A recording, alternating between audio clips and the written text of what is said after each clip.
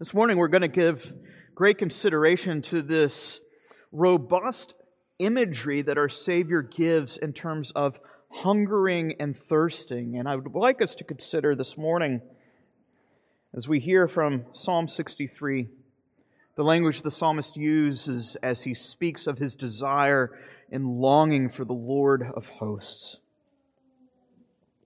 Psalm 63. It's a psalm of David when he was in the wilderness of Judah. O God, you are my God. Earnestly I seek you. My soul thirsts for you. My flesh faints for you, as in a dry and weary land where there is no water. And so I have looked upon you in the sanctuary, beholding your power and your glory. Because your steadfast love is better than life. My lips will praise you. And so I will bless you as long as I live, and in your name I will lift up my hands. My soul will be satisfied as with fat and rich food. My mouth will praise you with joyful lips when I remember you upon my bed and meditate on you in the watches of the night. For you have been my help, and in the shadow of your wings I will sing for joy. My soul clings to you. Your right hand upholds me. Those who seek to destroy my life shall go down into the depths of the earth. They shall be given over to the power of the sword. They shall be a portion for jackals. But the king shall rejoice in God. All who swear by him shall exult, for the mouths of liars will be stopped. What a picture this is of the heart of worship, a hungering and thirsting for God Himself, who is our righteousness. Now, turning with me to the Gospel of Matthew, chapter 5, as we continue our way through the blessings that Jesus pronounces on the citizens of heaven. He says here in Matthew chapter 5, verse 6, "Blessed are those who hunger and thirst for righteousness, for they shall be satisfied." Let's go before the Lord in prayer and ask that He would open our eyes to understand what it is that our Savior means. Our gracious God and Father, we do thank You that You have given us Your Word, inerrant and infallible, to direct our hearts to the one in whom is found the source of light and life. We pray that You would bless the reading, but especially the preaching of the Word this morning, and so churn our hearts and break up the fallow ground, that we might delight in the grace that is showered on us through the Spirit of our Savior, in whose name we pray. Amen. Well, what's the greatest meal you have ever eaten? I'm not just talking about a really good meal or your favorite go-to comfort food here in Corvallis. I'm talking about the greatest meal you have ever partaken. I'm talking about the meal that you have dreams about still to this day. That kind of meal to where if a time machine were invented, before you even went back in time to kill Hitler, you would first go back to this particular meal to eat first. I can tell you my favorite. I still have a picture on my phone of this particular meal. June 7th, 2015. It was in Sioux Center, Iowa. I had just flown out to Dordt College for our denomination's annual General Assembly. I'd gone as an elder commissioner. And after the morning worship service that day, one of the local farmers had invited about half a dozen pastors to come over to his house for lunch. And we thought, great.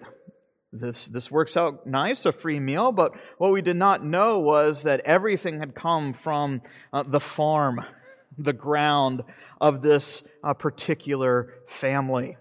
The mashed potatoes and the corn, the gravy, even the steaks, slaughtered and butchered by the farmer himself. Steaks this thick. I got to tell you, I was in tears. I think everybody around the table were talking about how awesome this particular meal was. And at the end of the meal, I was sad that it was over. The only thing I knew to do is I excused myself from the table. I went to the bathroom, I shut the door, and I laid down on the floor and went to sleep for about 20 minutes. The only thing about my body that hurt was my left arm, and that is when you know that you have eaten good.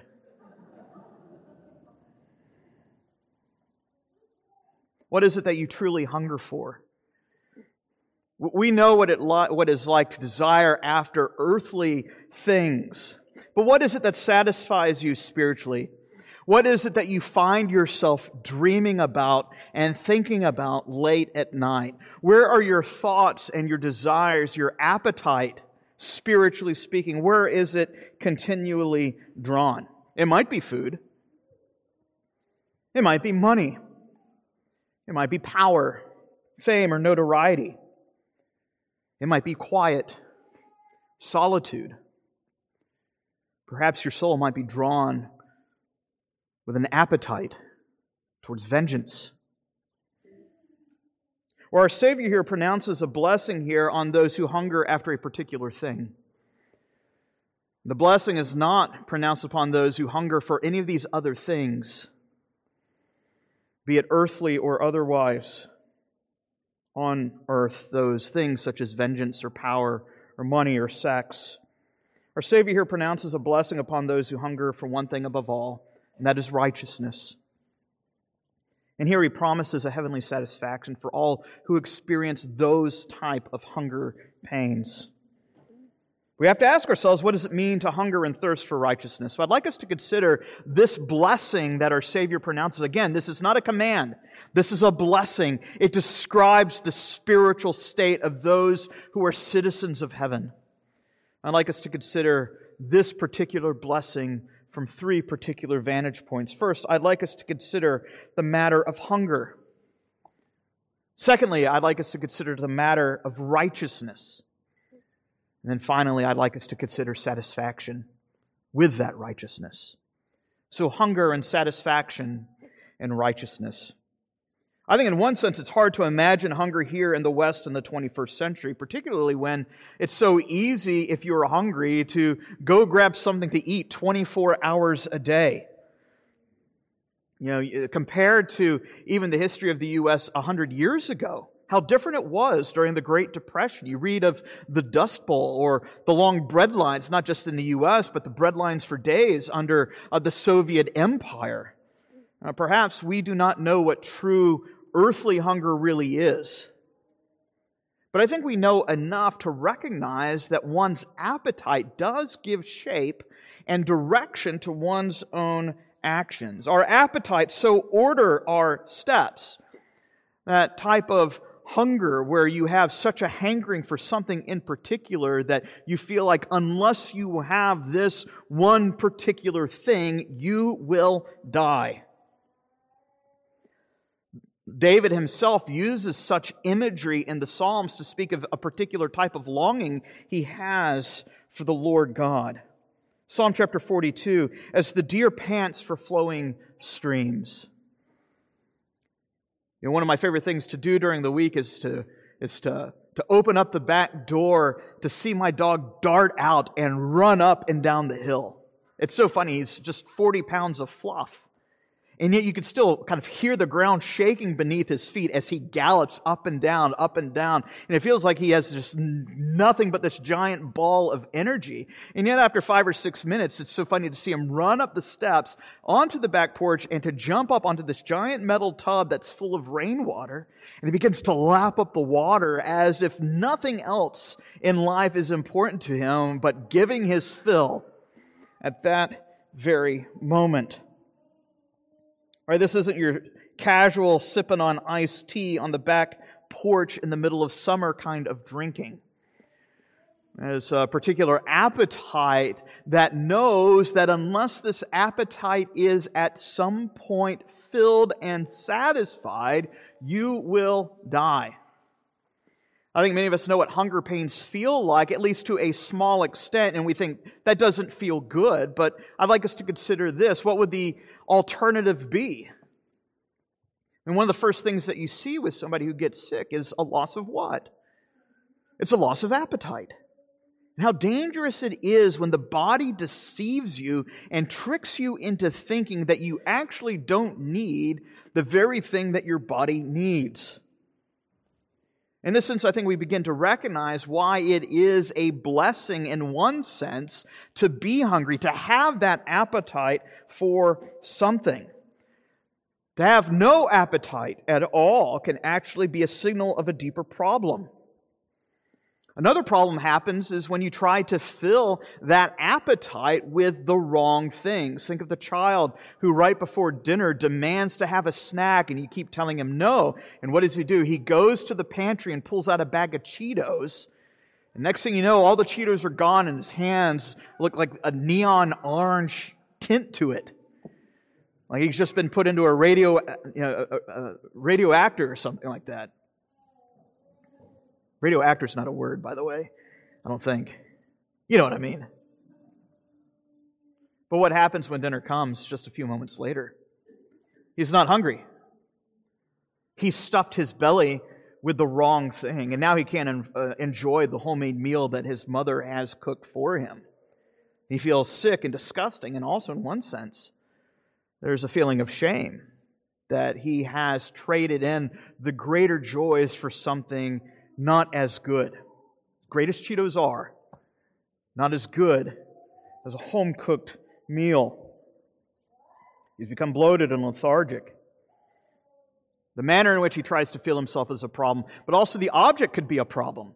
Consider the grown man who has a peanut allergy, where if he eats a peanut, he will die. And one day he says, you know what? Forget it. I'm going to help myself to a peanut butter and jelly sandwich. What is that going to do? It's going to put him 6 feet under really quick. See, the very things that we hunger for are important, and our drives, our appetites will lead us to particular things that might be good or bad. And here Jesus is speaking of the blessing of the one who has a properly ordered appetite, so to speak. One who is hungry. It's a blessing, though it might not feel like it, but he hungers for a particular item. He hungers for righteousness. We have to see here that Jesus is not pronouncing a blessing on the naturally hungry here. Again, this is not, Jesus speaking as a universal law of Newton's third law of motion. He's not simply saying, blessed are the hungry. It's blessed are those who hunger for a particular thing. He's not saying here simply, blessed are those who have a hankering for a McRib. There is a real spiritual hunger here. But though this hunger is spiritual, it is no less real. Blessed are those who hunger and thirst for righteousness. Above all things, we're reminded in the Old Testament of Esau, the hungry man par excellence. Here is a man who has been given a heavenly inheritance, and what does he do? He trades in his inheritance for a cup of stew. His appetite has led him to the path of destruction. He hungered, but he did not hunger for righteousness. He hungered for earthly things. He hungered for the things of this earth more than the things of heaven. And so we see what kind of picture the word hunger and thirst here evokes. It's a sober reminder that the human person, be it a man, a woman, or child, is not a robot. We are not simply purely rational beings that always approach the same issue objectively apart from our desires. We recognize, and Scripture recognizes that our desires, our appetites, lead us in particular directions. They drive and influence so much of what we do more than we realize. You simply ask yourself, why is it so hard to go on a diet? I remember when I was in college, I worked the graveyard shift of a security company, and I would have night classes on one side of town, and I didn't have enough time to go home. So as soon as I got out of class, I'd drive to the other side of town and begin my work at 11 p.m. I'd work 11 p.m. to 7 a.m. Of course, since I couldn't bring my lunch with me, I had to purchase my meal for my lunch that I would have at 4 a.m., and the only thing on the way close to work was Wendy's. And so every night, at 10:45, I would stop at the local Wendy's and get myself a double cheeseburger so I could have my lunch at 4 a.m. You imagine what happens when you're sitting at a booth all night eating cheeseburgers at 4 o'clock in the morning, what this does to a man after about 6 months. Or I go to the doctor and the doctor says, Charles, you're fat. You need to lose weight. You need to eat a salad. And so I said, okay. So I would go and I'd get a salad too. Why would I do that? You eat a salad and you realize, why am I eating this? This is disgusting. Cheeseburger already comes with a salad. It has lettuce, tomato, and onions. Why would I get extra of the less important part of your favorite part of the meal? And that's the problem you have with diets, is because as you're eating a salad, even though you might be doing the right thing, you're still hungering for something else. And guess what? Until you reorder your appetites, you're going to continue longing for that thing your doctor says you're not supposed to have, to where eventually the diet plan fails and falls apart. Isn't that fascinating? That's exactly the imagery that Peter gives in 1 Peter chapter 2. It's why we had our reading of the law earlier. Isn't it fascinating that Peter does not simply say, drink the pure spiritual milk of the Word. Instead, what does he say? Long for the pure spiritual milk of the Word. Put away malice and envy and deceit, those disordered appetites, and now begin not only to drink the Word up, but to long for it. There's a calling for the reordering of our appetites. And until you do that, until you long for those proper things, any attempt at sanctification is doomed for failure. At that point, it becomes nothing more than behavior modification. As my old pastor in college would say, you have to starve your lusts, but also feed your loves. What we see here is there is a blessing to a properly ordered hunger. On the one hand, it doesn't feel good to be hungry. And at the same time, how good it is that you have that. Again, better than the alternative of not hungering at all. That's the picture of the sick man. But here we see Jesus describing what is happening to the life of the citizen of heaven. His appetites begin to be reordered in their proper direction. Blessed are those who actually do hunger and thirst for righteousness. As his appetites are reordered, they're being drawn away from spiritual junk food, so to speak. The envy and the malice and the anger and the lust. The desire for more. And his appetites begin to be reacclimated and reordered towards the things of heaven. He begins to feed on Christ. And the believer finds that his hunger for Christ is cultivated and developed. There's this contradiction that takes place because the more he hungers for Christ, the more he is satisfied. And the more he is satisfied, the more that hunger grows for the one who is infinite, eternal, and unchangeable. This is why Jesus continues to get at the heart of the matter in the Sermon on the Mount. Even a hypocrite can do the right things. But here Jesus is getting at something more central, that our appetites and our desires are a better indication of our spiritual estate than any outward act. We could convince everybody around us that we are doing the right thing, and inwardly our desires are so disordered, even if nobody recognizes it. It shows the true state of our spiritual condition.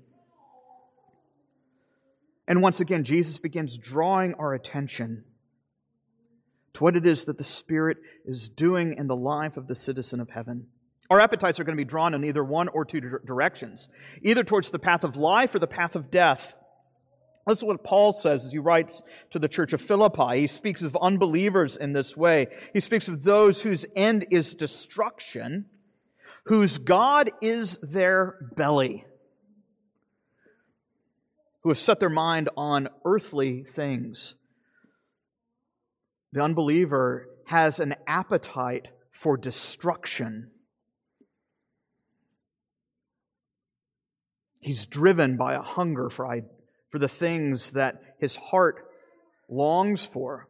Idolatrous things, covetousness, greed, sexual immorality, malice, envy. The list goes on and on and on.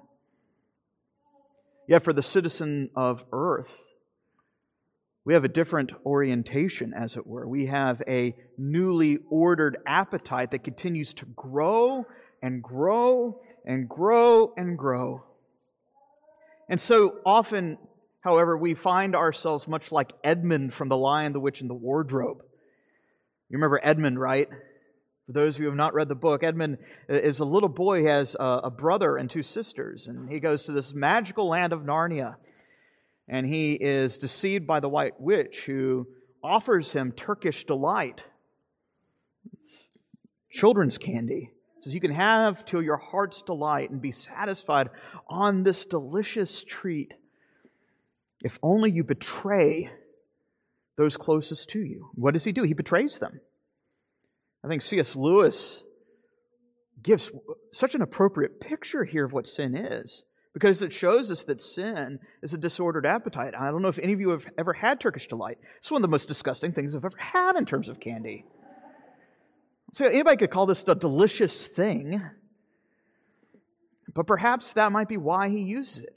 Because isn't that what sin is? It's something that promises so much and yet fails to deliver, and at the same time, you can't help but to gorge yourself on more and more and more of it. How many of us treat those particular pet sins like Gollum's ring in Lord of the Rings? It is the thing that we both love and the thing that we hate, the thing that drives us and enslaves us and makes us less than what God has called us to be. What is it that you hunger for? Now, only you can answer that, but I think that's an important question you have to wrestle with. I encourage you to do at least throughout the rest of the week. It's a critical question. And perhaps we can maybe have the litmus test that the diagnostic put this way. What is it that you think about at night? Right? After you've done all your work for the day, after the kids are asleep, after your spouse is asleep, where do your thoughts at night naturally turn? Where is the gravitational pull? And that will give you a taste of the very thing that you hunger for. And it will show you the very thing that you need to be praying, because if it's not for righteousness, it's the very thing you should pray. Say, Lord, cause me to hunger for more of you. Wean me off of the things of this earth and cause me to long for that pure spiritual milk of the Word. Because again, our appetites drive us, they influence, they direct us in a particular path. And now we can see how hungry for righteousness is a good thing. Righteousness here, in one sense, being described and categorized as a life in conformity to God's will. Oh Lord, I delight to do your will, the psalmist says in Psalm chapter 40. But it shows that I think it's not simply a longing to do the right thing. What we see here is a longing for God Himself. That's the very language that we saw in Psalm 63, wasn't it? As the deer pants for the water, so my soul longs for you, O God. The God who is alone righteous, the God who is in fact righteousness itself, the God whose character defines and describes and tells us what true righteousness really is. Here, what Jesus is bringing into view is personal communion with God. It is a delight to know the living God, to be satisfied with a righteousness that comes out of ourselves, that comes outside of ourselves, that is what we might call an alien righteousness. That's why it is so dangerous that Jesus continually berates and condemns the Pharisees. Because why? They are satisfied with their own righteousness. They're like cannibals or zombies who are consumed with gorging on themselves. It's a monstrous image, but they're satisfied with their own righteousness that they don't see that they are destroying themselves. Here, the blessed man is the man who recognizes that the righteousness that will truly satisfy is not a righteousness that arises from within himself. Here, the spiritual hunger is a blessing because it recognizes, and we see here the connection to the previous blessings. It is the man who recognizes that he is spiritually bankrupt. It is the man who mourns over his own sin.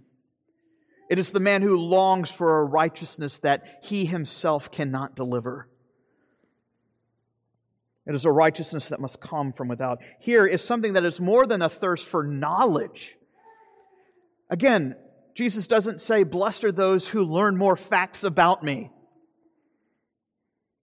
Rather, it's blessed are those who hunger and thirst. It is a longing and an appetite, not just for knowledge, but for a sense of fulfillment and completion. Here's the language of personal communion and fellowship with the living God.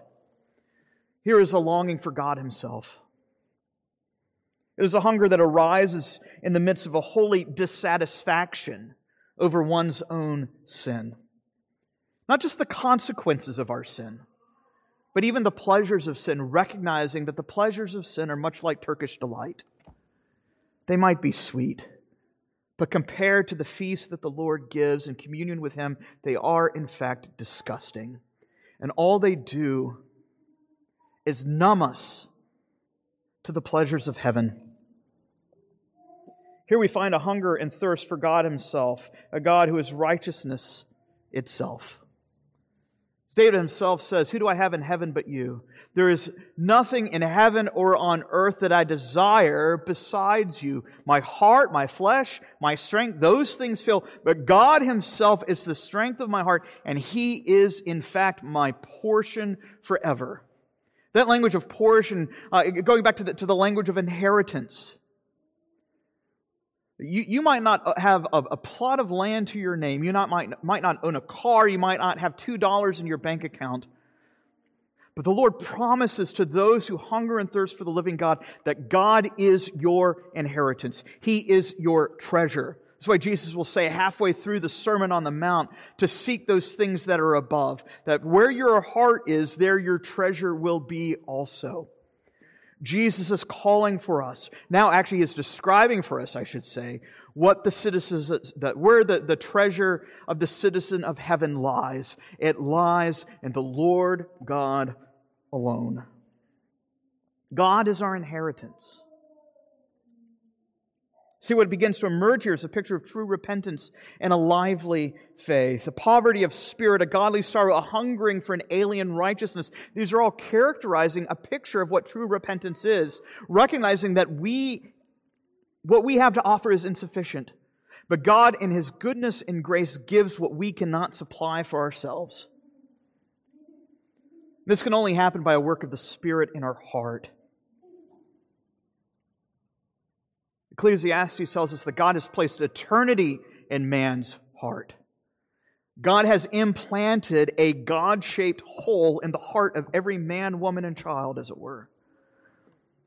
And we find that our hearts are restless till we find rest in the Lord God alone.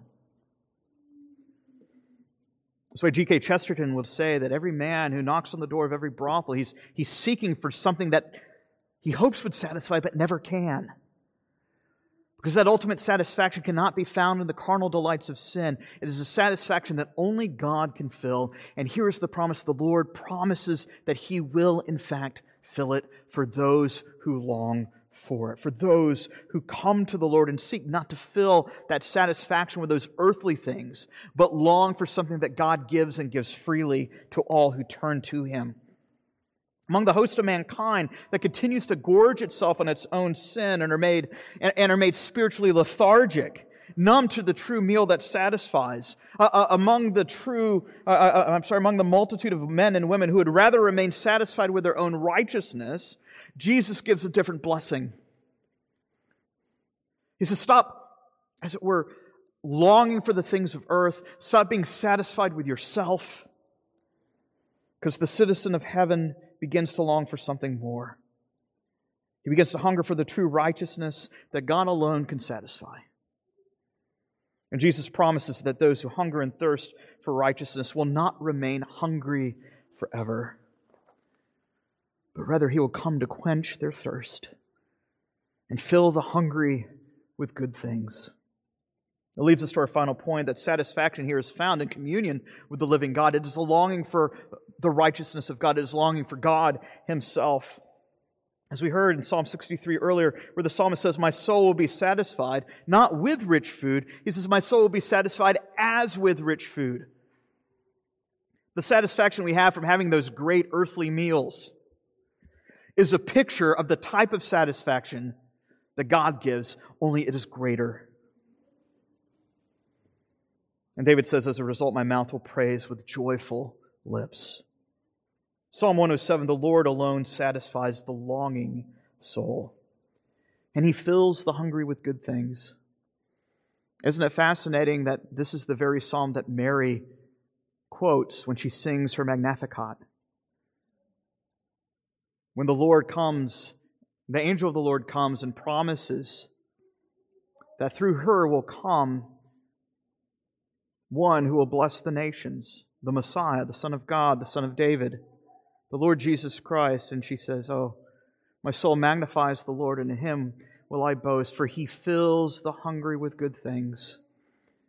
A satisfaction that finds its completion in the work of Christ, who comes to deal with the consequences of sin, that we might be restored to communion with the Maker of heaven and earth. Jeremiah chapter 31, as the prophet speaks of the great blessing of the new covenant that will come through the work of the Messiah, Jeremiah says this, the Lord speaking through Jeremiah, says, "My people shall be satisfied with my goodness, declares the Lord." Here Jesus is pointing our attention back, saying that as He comes as the King of this heavenly kingdom, He comes to bring that satisfaction that the prophets had foretold of old. It's a goodness that is demonstrated at Pentecost, as Christ, having ascended on high, pours His Spirit out on His church, calling the dead to life. Isaiah chapter 44, the Lord says, "I will pour water on a thirsty land. I will pour out streams on the dry ground. I will pour out my Spirit upon your offspring and my blessing upon your descendants." That satisfaction is found as Christ gives us His Spirit. Isaiah chapter 41, when the poor and the needy, once again, that image of spiritual poverty that Jesus began with this series of beatitudes and blessings. When the poor and needy seek water and they find there is none, and their tongue is parched with thirst. In other words, when the hungry and the poor are in fact thirsty, the Lord says, "I will answer them. I, the God of Israel, will not forsake them. I will open up rivers on the bare heights and fountains in the midst of the valleys. I will make the wilderness a pool of water, and the dry land I will turn into springs of water. I will put into the wilderness the cedar, the acacia, the myrtle, and the olive. The Lord will make your wilderness to look like Eden itself.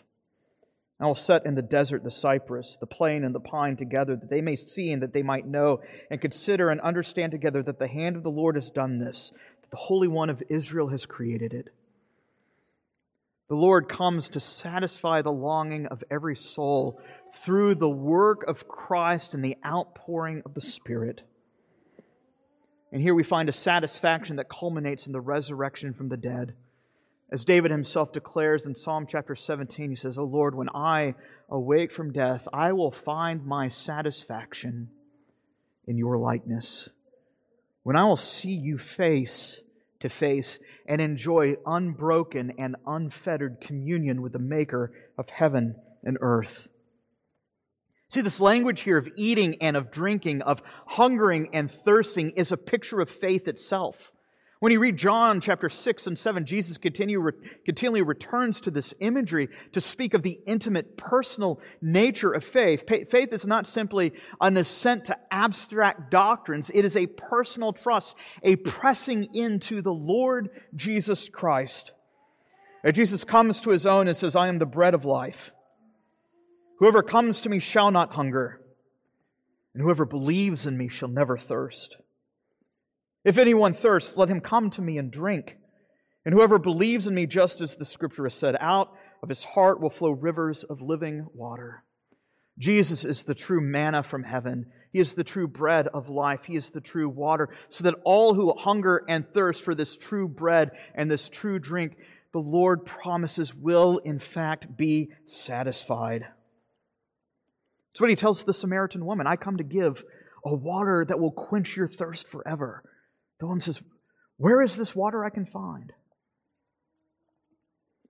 To hunger and thirst for righteousness is to hunger and thirst for God Himself. And He gives it to us, and He's accomplished that giving and the sending of the Son, and the outpouring of His Spirit, that we might enjoy communion with God in prayer. And it's the very thing that this meal commemorates, the Lord's Supper. As Jesus says, come to taste and see that the Lord is good. It's an experiential faith. It is a personal faith to come. I mean, it doesn't get much more personal than somebody coming and saying, eat me. And yet that's what Jesus says here. This is what faith is. It's so intimate, it's so personal, it's almost off-putting. When you read John's Gospel, that's exactly what happens with so many of the people who follow Jesus. They're put off by this language. But this is how intimate the nature of faith truly is, that you're to be so identified with me, to abide in me, that it is as if you are feeding off of me. And yet Jesus says this is the thing that truly satisfies the longing soul. What is it that you hunger for? Perhaps we might put it more appropriately, for whom do you hunger? For whom do you long? The great news of the gospel here we find this morning is that Christ has given Himself, and He truly satisfies. More than the fleeting pleasures of sin, He comes to promise a life of satisfaction in Him to all who turn to Him in repentance and in faith. Let us pray. Our gracious God and Heavenly Father, we do pray that You would bless this word, that You would nourish our souls with Christ Himself, that as we meditate on Your word, that we would feed on Christ, that even as we come to the Lord's table, we would feast on our Savior spiritually by the Spirit, that we might grow in conformity to the image of Christ, in whose image we have been made and remade. We ask these things in Christ's name. Amen.